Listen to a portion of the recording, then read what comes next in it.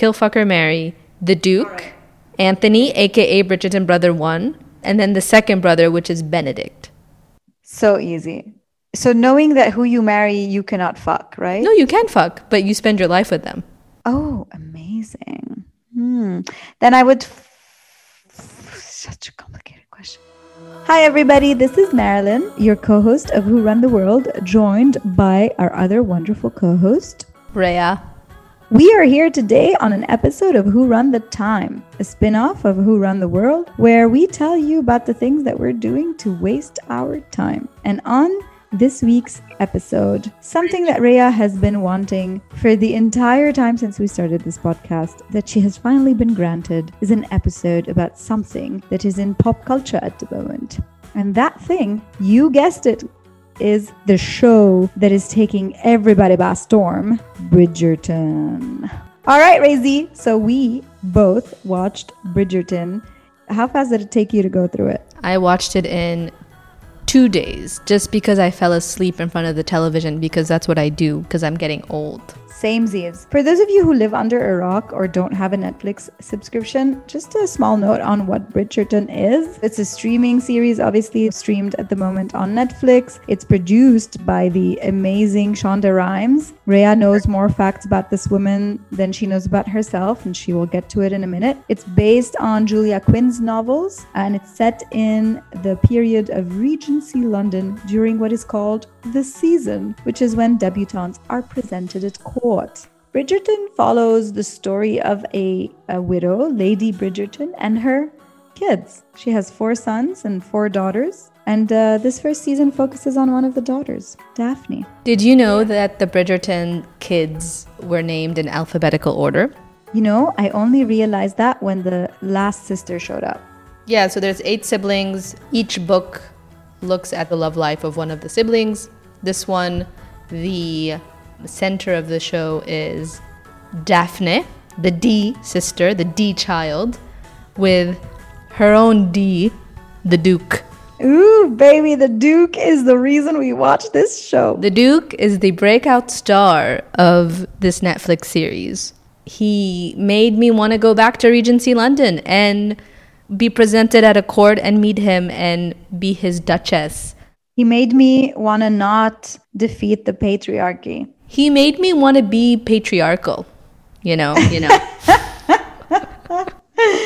I get it. I want to be your milkmaid, and I want to prepare food for you, and I want to shine your boots. Not only shine your boots, I will produce as many children as you want me to produce. You want 10? You want 12? You want a whole Brady bunch? I'm your gal. Me to die in childbirth? I'll do it. At least you would have died happy, you know?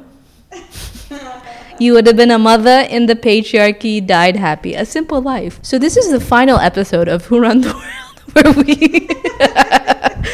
where we ascribe to the patriarchy. We are renaming the show to Who Run the Kitchen. So his name is, I guess, Regé Jean or Reggae John. I don't know how you pronounce it. Page, the Duke of Hastings. He was born in Zimbabwe and grew up in England. Luli, question for you.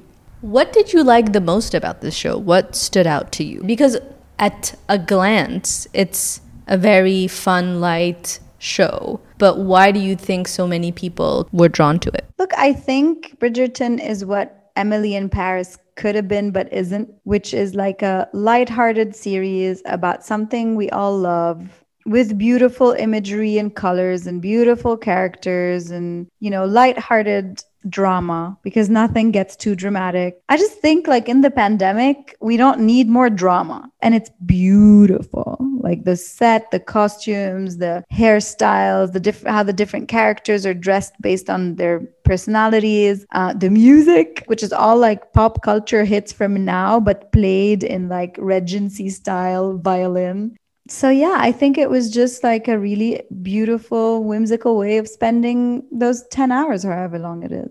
To echo what you're saying, I love a girl world building, and Shonda Rhimes shows are known for their worlds, whether it's the hospital of Grey's Anatomy and that whole ecosystem that she built, or Bridgerton. And when you build a really good world, it really allows for escapism. And as you mentioned, in this time of a pandemic and all the shit show that is the world that's happening, it's really nice to just turn on the TV and just feel like you've been transported into a world that's, as you said, full of these beautiful costumes and its own politics and its own way of functioning, with characters that have larger than life personalities. Shout out to Eloise, my favorite character.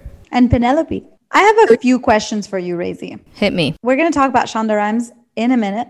But first, how did you feel about the portrayal of race in this show?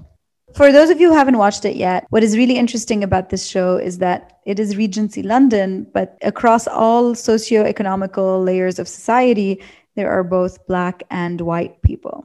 So from the dukes all the way to whoever's cleaning the kitchen, it's completely racially mixed. When you ask that question, I don't think you can really separate Shonda Rhimes from that question, because if you look at all her shows, Shonda is known for her colorblind casting. So she doesn't necessarily associate character to race. She's known for always hiring the best actor for the role. In this case, there was like an explicit mention about the fact that it was a biracial society. In the script, it's justified as because the King of England fell in love with a Black woman. The Queen. So the Queen is a Black woman. And actually, I read somewhere that in the book, the Queen is a non-existent character. So that's someone they added to the show. Yes, they mention it, but it wasn't a thing. Yes, it certainly wasn't a central theme. Which was kind of refreshing because it kind of put everyone on an even playing field, and it allowed the characters of color to be fully formed characters and to be whoever they wanted to be. And I can see the other part of the argument where, so spoiler alert, one of the reasons the Duke's father mistreated him because he needed him to be perfect, because he was just given his dukedom, and so that's why he wanted his son to be perfect, and that's why when his son was born with a stutter or had a stutter, he kind of shunned him. And the reason why was because his dukedom was quite new, and he thought that people of color had just come to this position of power, of privilege. Arguably, it could be not a people of color argument. I mean, if you had been white and you'd just gotten a dukedom, you'd say the same thing. But the way they said it's like our people were given this. I thought it was fine, but at the same time, like, I'm not a person of color. I don't know if people of color would have wanted to see more of that or that talked about, but I thought it was actually kind of refreshing and allowed the characters to be more 3D personalities. Yeah, and I think in many ways it did something to my brain that Hamilton did, which is now I can no longer imagine that era without people of color.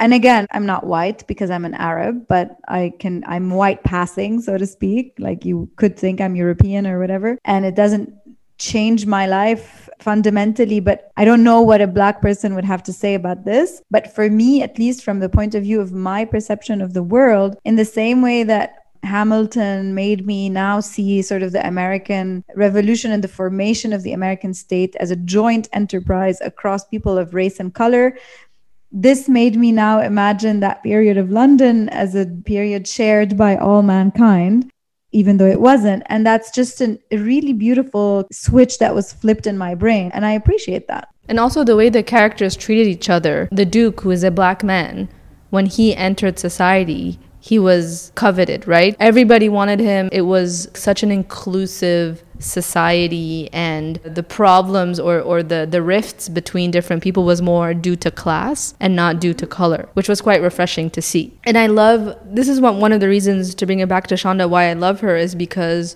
she'll always choose the best actor, or her team will choose the best actor to play the role. And famously, I think Sandra Oh, who plays Christina Yang on Grey's Anatomy, is one of like the biggest discovery. Oh, she wasn't really big discovery, but that was Sandra Oh's breakout role. But I don't think Christina was written as an Asian American woman. But because Sandra Oh was such an amazing actress, they ended up hiring her, and then she fully filled up that character. Soraya, top 3 facts about Shonda that you think everybody should know. Number 1, I recommend for people to read her book called The Year of Yes. and this was after she reached her success with Grey's Anatomy and stuff. Her sister on one Thanksgiving day asked her to do something. I don't know, was it maybe to go dancing or do a gym class? I don't know what it was. And Shonda said no. And then her sister told her, oh, but you always are so negative. You always say no to things. So Shonda committed to say yes to everything presented to her, and that's how she started doing speaking events. She lost a bunch of weight. She started living her full life. So The Year of Yes, great book, recommend it. Love it, couldn't wear it. Love it, could wear it. Second fact, so Shonda, during her commencement address at Dartmouth University, which I believe is her alma mater, but don't quote me on this, she told people not to be dreamers, which is a very controversial statement if you think about it. But what she did encourage the students or the graduates to be are doers, because she said that if you're always dreaming of what you want to be or what you want to do, what happens is that your brain releases the endorphins as if you've already accomplished them. So you dream through the scenario, but you never really get up and do it. So her whole thing is, and that's, I guess, connected to The Year of Yes, is to get up and frickin' do it. Fact number 3, so I mentioned Christina Yang earlier, so the character of Grey's Anatomy, who is known for being ruthlessly ambitious, who's known to put her career first, who had not one but 2 abortions on TV. Sorry, spoiler alert for people who have not watched Grey's Anatomy. So Shonda has said, or has been quoted to say, that Christina Yang is the character that resembles her the most in all the shows that she's ever written, which I think is quite brave to say that, you know, she's an ambitious, not always super warm, go-getter type of woman, which you don't see portrayed every day. I mean, most women on TV, like the denouement of the show often ends up with them married with a child. So the fact that Christina not only had 1 but 2 abortions and 2 divorces, and her happy ending was finding her dream job in the end, kind of inspiring. Love it, Razy. You a Shonda geek, I see. I started watching Grey's Anatomy in 2005 when I was 14. So Shonda's been around for a little while now in my life. All right, and now let's do another kind of top 3. Top 3 scenes of Bridgerton. Scenes? I thought you could say characters. They cannot all be Duke, whatever his name, Hastings' ass. Okay, so actually, fun fact for you. Last night at dinner, I was with a group of people who watched Bridgerton, and I did a kill, fucker, marry. Ooh, love it. We'll get to your scene question in a second, but before that, kill, fucker, marry the Duke, Anthony, aka Bridgerton brother 1, and then the second brother, which is Benedict. So easy. I would kill the eldest brother. So knowing that who you marry, you cannot fuck, right? No, you can fuck, but you spend your life with them. Oh, amazing. Then I would such a complicated question. You know, I would marry the Duke and I would fuck the other brother. I would kill the eldest brother. I would actually fuck the Duke, and I would marry the second brother because I feel like he's so fun. Yeah, I know, but so's the Duke, by the way. Outside of his short drama moment, which, by the way, I find that he's so good at dealing with drama and getting over himself, which is a great quality in a partner, Saraha. I just felt he's too brooding. He is in this particular moment of his life. But before that, he used to be like a super fun college, whatever that Anthony went to college with. And after this, no doubt, he's also going to go back to being the playful persona that we met him as, just because we meet him at this moment where he's dealing with the hardest thing that's ever happened to him. But look how quickly he recovers. He's like, I know I kind of made this vow to my dying father that I would do this and that, but I'm about to change my mind. I'm going to be zen about it. Rhea, you are not married. One day, inshallah, you will be, or you won't be, whatever you want. But the ability of a partner to walk away from like a vow they did, that's pretty huge. Compared to, yes, I understand that the middle brother is like fun and libertarian and goes to orgies and likes to draw naked women, but he hasn't shown me like marriage material. First of all, I would love to have a husband who will draw me like one of his French girls. Number 2, I like a good joke. I like whimsical people. I like funny people. Benedict is that for me. And he has his like boyish, sly look, which is great. And third of all, the Duke, he seemed like a complicated guy. Like, yes, he'll get over stuff, but he has drama in his mind. And if it wasn't for Daphne, who like dragged it out of him, he might have still been in that drama. That's great.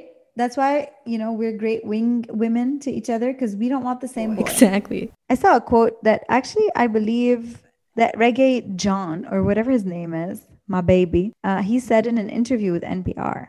And I found it beautiful. So I guess they must have asked him about how did he feel about the relationship of his character with Daphne in the show. And he says, "It reminds me of every relationship I've ever had, figuring out how to make both people protagonists and how that needs compromise." See, I would kill everyone and marry the actor. And that does not require time travel. What a guy. I know. And I found that to be such a profound insight actually about the show, because it actually allows for both of them to be protagonists. One character does not develop at the expense of the other. And that's also super interesting. My only kind of course, I'm saying this, and every girl on the planet and every boy who likes boys on the planet that's going to get upset at me. I think that there were way too many fucking sex scenes that added fucking nothing to the story. I agree with you. I think sometimes the episodes were a bit too long. It doesn't need to be 59 minutes. Like, we can cut 3 sex scenes and make it 45. There were for sure a lot of gratuitous sex scenes. They were for color, and I think also the creators probably knew that they had a very hot individual on their hands, and so they monetize that shit as much as they can. And listen, I support it. If they got him to sign a contract where, they could have free sex scenes. Seeing his butt on the screen, fantastic. But I do agree with you in terms of story and plot and kind of moving things along. It did not do that, but it served other purposes. It served other purposes. There is one sex scene, though, that I think is worth discussing. So she's discovered that he can have kids, he just doesn't wanna. And she entraps him, quote unquote, during sex. Now, we know from having Googled this a bit that the way it's described in the book and the way it's described in the show are slightly different. How are they different from one another? So in the book, the way the scene is portrayed, it does sound like she takes advantage of him, kind of rapes him. She gets him super intoxicated and then basically forces him to have sex with her. Whereas in the TV show, he's not drunk. They're like fully consenting individuals. And what she does to kind of make sure that he doesn't pull out is that she mounts him. So she's now on the top. A lot of reviewers or people who've read the book were wondering or were waiting for that particular scene to see how they were going to portray it, especially that there is not very common to see men being the ones violated on screen or in popular culture. So I guess what they ended up doing is they went around that. I guess I understand why they did that, because it kind of keeps Daphne as a character that you can root for, and it also to have that the quote of both of them being protagonists. I think having one of the characters or the main characters of a love story being a violator would be a bit complicated to keep the audience rooting for her. I mean, do you perceive it as less of a violation what she did? Did you say, "Oh, that's okay," or did you say, "Ooh, no"? What I did think was but also he was lying to her, right? Like, he didn't tell her how to make kids, and then he kept pulling out. And then it's not like he didn't want to have sex at all, right? But he was lying to her, but she physically abused him, quote unquote, in that sense. Do you think she abused him in the show?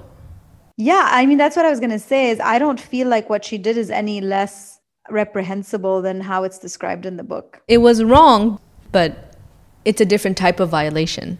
He went in consenting to the sex. Of course, every time is a moment for having consensual or not. You can be married and never want to have sex again. But what I mean by that is like, yeah, no, I mean, he was doing her anyways. We understand that. It's just that she followed his deception with another one, and hers was a little bit worse because you could argue that his was a choice of words, right? So he said, "I can't have children," when he should have said, "I don't want to." And yes, that's reprehensible. But I don't think that trick of like, was he, drunk or not, and was she on top or not, really changed that. She did. And what I want to say actually is that I would still root for her, because couples are complicated and we do ugly things all the time. And we can't help ourselves, and humans are destructive and self-destructive, and we don't always act with sort of the full rationality or maturity that we wish that we do. And I think that's okay as long as couples can find a way back from those ugly places, right? And I think that's really interesting to me, as opposed to, oh, she's meant to stay like pristine and pure. I agree with that in terms of the scene in the television show. What she did was a bit more gray and a bit more morally debatable. However, I wonder if the gender roles were reversed and the husband raped his wife because he wanted to have a child, would we be having the same discussion? You're making my point for me, is that what she did was no less bad in the TV show than it was in the book. Drunk or not drunk, it was rape to some degree, or at least it was raping some aspect of someone's physicality. In this case, forcing him to give away his semen. Question. I don't remember this, and I guess we might have to rewatch the episode. But in that scene, did he try to get away and pull out? He kind of said, "What are you doing?" Or he was kind of like, he was confused about, like, I don't remember. Yeah. It was clear that he wasn't happy, but it was too late. Now, that thing with the too late, that's really cute. Oh, really? You think that's how boys work? It's not just about the mechanics. And if someone was really confused about a situation, like, would he have come or not? Like, that's a big debate, but it's cute. I mean, it's a like teenagey thing, and I guess things are a bit simplified. That's why in the book, where the book actually looks at it truthfully, it would be a bit more complicated. But okay, let's say that it's that simple. But he does clearly show that he's uncomfortable with what's happening, and she doesn't stop. I think they did soften it a bit on the TV show, because yes, not everyone has the wherewithal that you have to be like, okay, maybe they're 3D characters, okay, we're still going to be rooting for her, okay, this and that. And again, I think if the roles were reversed and a husband like raped his wife, that would not be okay. And just because this is not something common, like, I still don't think like rape and violating others is just not okay, period. And that's exactly, I think, sort of the point, is that having softened it is just because they want us to keep liking the character. And because it's a woman, it makes it somewhat like less, quote unquote, violent, but it really isn't. For me, it was just a beautiful testament to how complex human relationships are. And thankfully, there's no big consequences to her act except pressure to their relationship and a wound that they need to kind of work on. But the truth is that in couples and in relationships, you often do complicated things. We're not that simple.